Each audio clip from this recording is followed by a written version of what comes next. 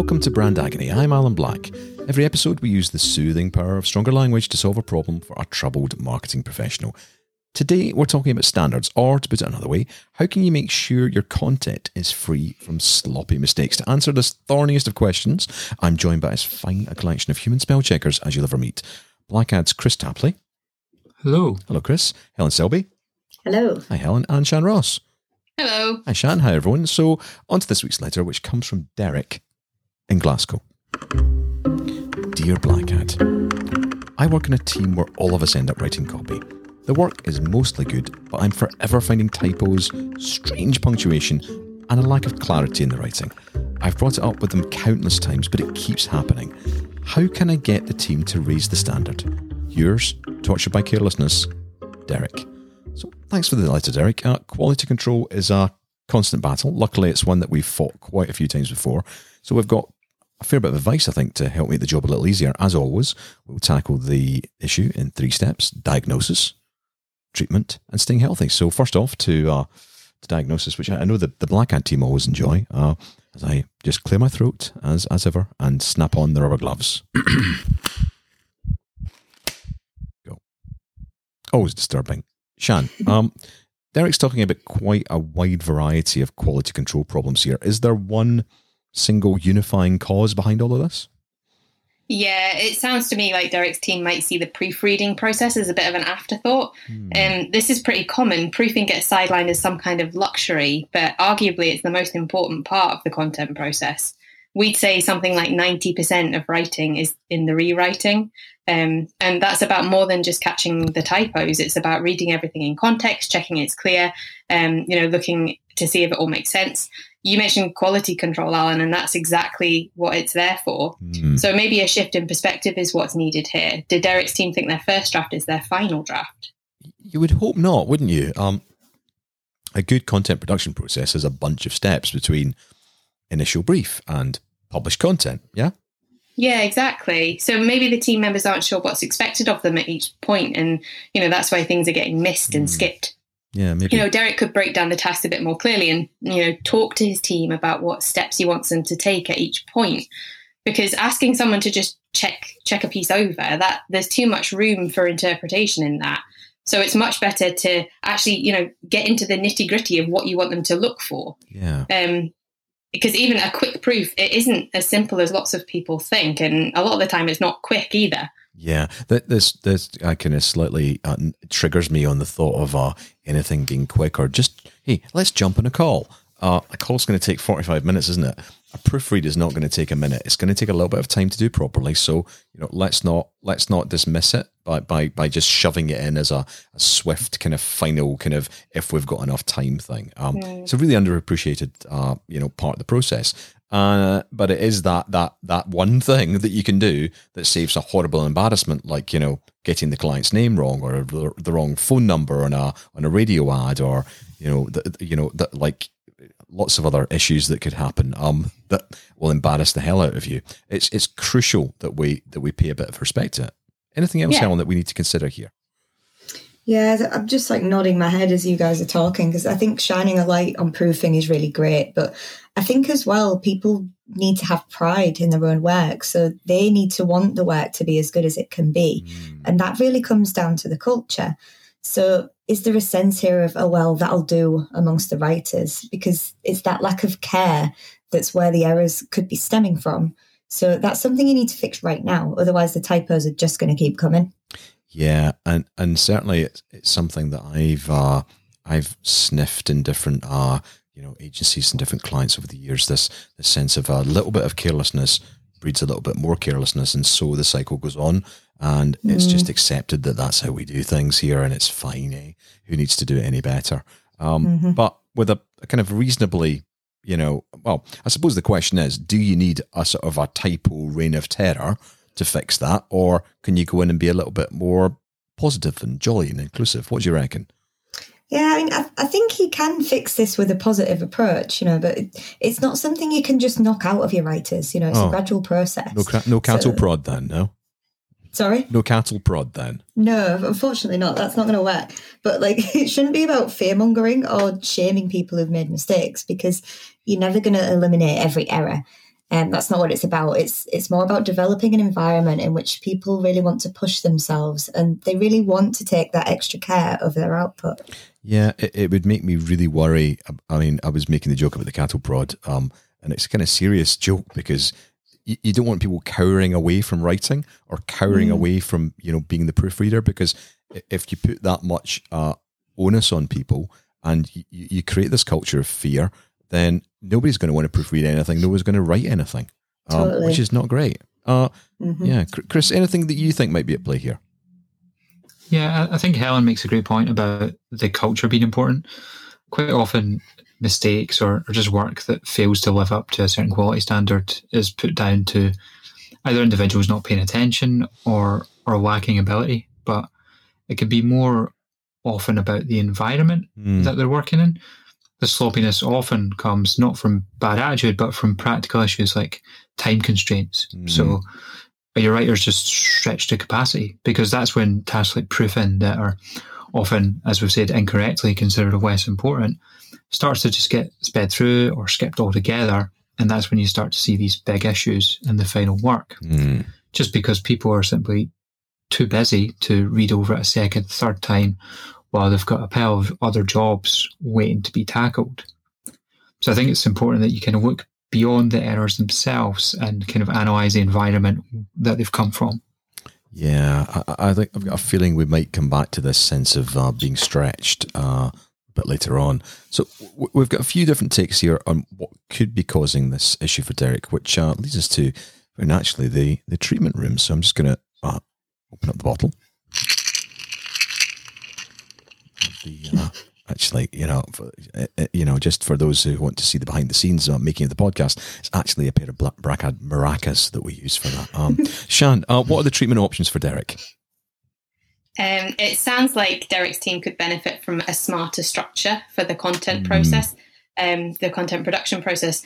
As I was saying before, dividing tasks up into subtasks can really help with that. So instead of just saying write blog, which is massively vague, you can break it down into subtasks like write the brief, research the content, create the outline, refine the structure, write the first draft, write the second draft. Yes, you've now got 10 tasks instead of just one, but you've actually simplified the process because you've removed the temptation to do several things at once. And it's when you do that the mistakes creep in. So, for example, if someone writes a first draft and edits it in one session, when they edit it, they're likely to miss gaps in the narrative, or, they knew what they meant, so they won't realize which arguments don't quite hold up on the page. But by breaking it down into a series of smaller steps and doing them with a bit of space between them, the writers can get enough distance from their work to be able to improve it. So top tip from me, write a first draft one day and then leave reviewing and editing it to a day or two later, because it will make the final piece significantly better. Yeah, it's amazing how pleased we can be with ourselves at 5:30 on a Friday and think, that's great, I've nailed it. And you come to look at it Monday morning and things look a little bit different. And that's a good thing. That's actually a really positive thing, because it helps push you on and recognise what good looks like. When it comes to the actual proofreading process, so the things like those checking for the obvious blips like typos, checking for things like fudged clarity, are there any techniques, any tools that are particularly good at working that through? Yeah, there's loads of options. Having a checklist is a good idea if your team is prone to rushing through proofing. It'll just make them take it a step at a time and keep them focused on what they're looking for. We've all used Microsoft Word spell check, the grammar check on there, or if you work in Google's built-in proofing. And the text definitely improved there, but it's still insanely unreliable.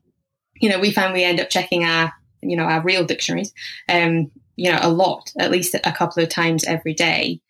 I think the main issue with that tech, it sees mistakes where there aren't any, and it doesn't have the ability to go beyond the basics, the typos, and hit things like the nuances and the brand tone, or at least it doesn't yet. So, your team really needs to build up their own proofing ability and then layer the tech into that as a tool to help. And that's only really when the tech can become really useful. If you forgive me an analogy, it's a bit like, say, recording studio technology. So if you give Beyonce a Pro Tools rig in a really good studio and give her things like Auto-Tune, she'll use them to build on her already fantastic vocal skills, and she'll create something amazing. But if you give those same tools in that same studio to somebody who likes to belt out Come On Eileen in the shower, you're not going to get much more than a really well recorded mess. So there is something about knowing how the kind of creative process works so that you can use the tools appropriately. There's something in that, I think. Yeah, I mean, that's not to say that there aren't tools within Word that are useful. We use the read aloud feature that's in there. And again, we don't rely on it, but it just is good for drawing your attention to things that you might want to take a second look at. The human brain's incredibly talented at seeing what makes sense rather than what's actually in front of you, yes. Which, that skill has its uses, but not really in proofing, because it means our brains fill in the gaps when we read our own work because we know what we meant. So if there's a missing word in there, you likely won't see it. You'll just imagine that it's there because you expect it to be. But hearing the words read aloud, that kind of short circuits that process because the sound doesn't match what you're reading on the page, so it draws your attention to it. It's suddenly obvious. There's nowhere for it to hide. Yeah, so at this point, I'm almost half tempted to spark up Microsoft Word and kind of hear what it says, but I'm going to do an impersonation of what it sounds like a little bit. So he's got this. You can choose different voices, but the one I like is the English voice, who sounds a little bit like this. And when it's reading things through, it will say it's really hard to spot a missing word in own work. So you can immediately spot that the word "your" is missing. So in own work, that should be in your own work. Oh, crikey, I'm going to fix that. Similarly, those little typos that are really easy to make, like it's really easy to substitute in, as in it is in the middle of the night, as opposed to on the table. It's really easy to substitute those two words because I and O are right next to each other on the keyboard. Things like as well, there are 4 different ways to approach this, as opposed to 4, I'm looking for a new way to fix this problem. Those are really easy to kind of transpose as well. So it spots that. It's a really great tool, and it's also great for hearing when your rhythm's a little bit off. Again, that's something that's really hard to spot in your own work because you know how you intended it to sound. Much better than reading it in your head. Something else we do is peer reviews, always peer reviews. So Derek, if you don't already, get your team to proof each other's work rather than reviewing their own, because fresh eyes are so much better at spotting mistakes and picking up anything that doesn't quite make sense. Yeah, so we've got at least one big positive step that we could be making here to stop those, or to catch those errors. But if you wanted to kind of cut them off at the pass so they don't happen in the first place, Helen, anything else that we could be doing here? Yeah, so I think it goes back to creating a culture of excellence. So a place where writers really care about their work, and they're naturally doing all they can to weed out those mistakes in the first place. So here's a hard, unyielding truth, right? So typos are always going to get through. But if you focus on the culture, you can cut down on them and you can really elevate the standard of the work as a whole. But, of course, that's pretty easy to say, but changing the culture of a workplace isn't that simple. No. Some people, I think, would say that your team either have it in them to set high standards for themselves or they don't.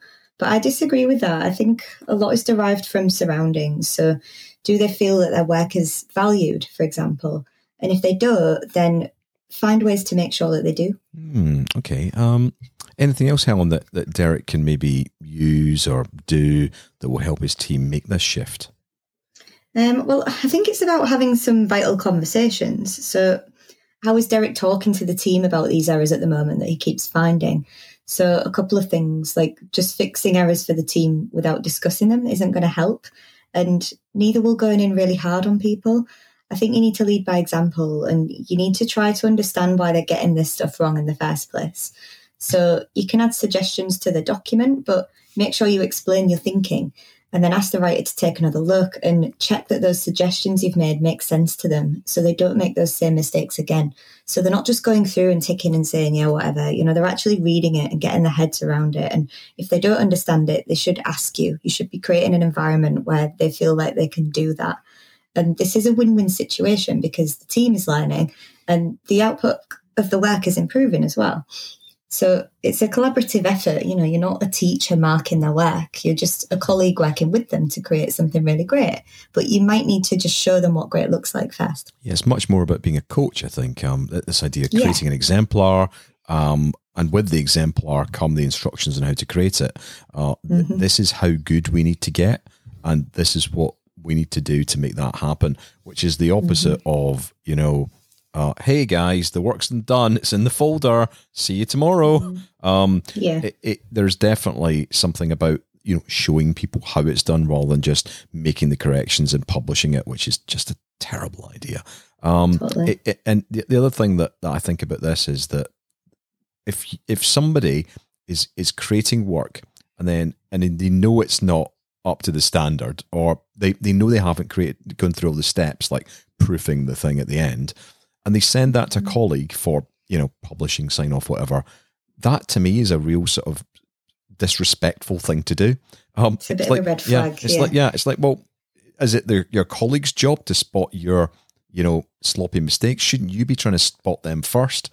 It's not to say that you can't have little things that will creep through, and of course everything can be made a little bit better, but it should be at a standard before it goes to that colleagues, and otherwise, like I say, I think you're being a bit disrespectful of that person's time. And Helen's view here, Chris, I think it sounds like it kind of neatly sort of ties in with your approach as well, and your view of how this should be tackled.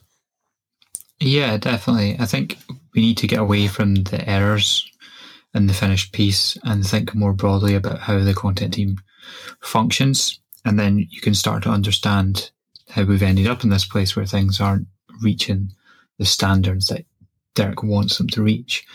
I think maybe you start off by asking your team to do some sort of anonymous survey about how they do things, how they feel about the processes for content writing, the approach that you take, and feedback, proofing protocols, if there are any. By asking them, you might start to uncover some of these underlying causes that are contributing to these flaws further down the line.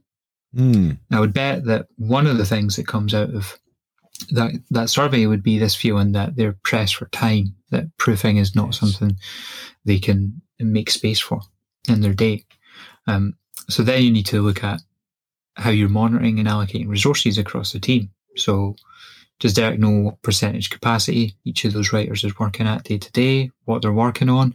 You kind of need to understand this before you can see where things might be going wrong. Yeah, my guess would be that Derek probably doesn't have those systems in place yet. So thinking of that task of managing resource, practically, what does that look like? What should Derek be considering here? Production management is probably the short answer, like the kind of classic timesheets and scheduling approach. I know that a lot of people might feel like they're being watched a little bit too closely when they're asked to fill in timesheets, particularly in busy environments where there can be quite an intense focus on productivity and getting jobs out the door.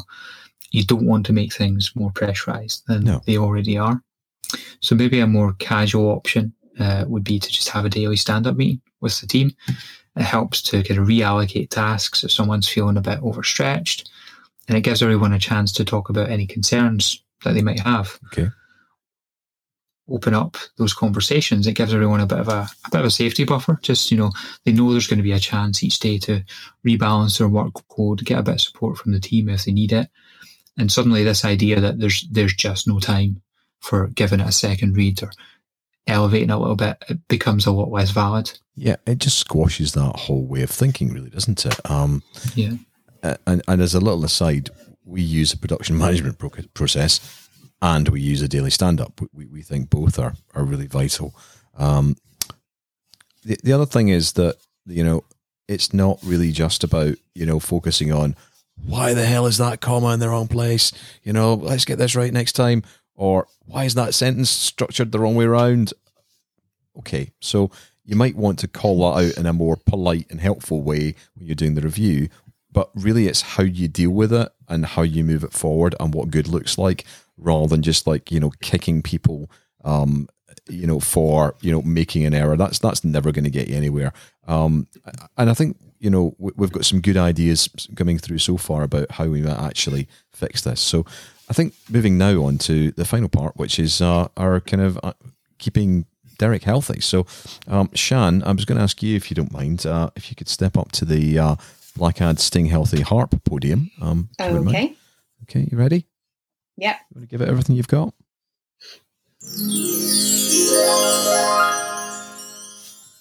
How was that? No words, Shan. No words. Heart and soul. Moved, Heart and soul. absolutely moved. Okay, so thinking about what Derek's needs from us, what can we do to help him take our suggestions for treatment and development into the future to stop these proofing nightmares happening? Make proofing a focus for training. So Derek should get his whole team to commit to getting better at it together. That could mean proofing workshops, just as easy as getting everyone together and talking about ways that they can make work better so that everyone's learning from each other. Okay. And even maybe pairing up the best writers with the less experienced ones. And that creates an environment where they can share knowledge in a way that feels helpful rather than critical. That sort of idea of building a sense of a team. Although it maybe to kind of more cynical ears, that sounds a little bit kind of happy clappy. It actually kind of is the answer here, at least a part of the issue. This idea of making sure people are open to getting help when they need it, and not feeling under pressure, and feeling that there's a kind of a collaborative moving forward, and that the quality is kind of moving forward because of collaboration. Any other tips from you, Helen? Yeah, I think just off the back of that, really, it's about setting the standard. So show them what great looks like, and then make sure you praise content that hits that good standard as well. So you could even do something fun like have a best piece of the month prize to motivate the team. I think a bit of friendly competition always helps. Yeah, it's all good stuff. Those kind of classic things that, again, people can be perhaps a little bit wary of.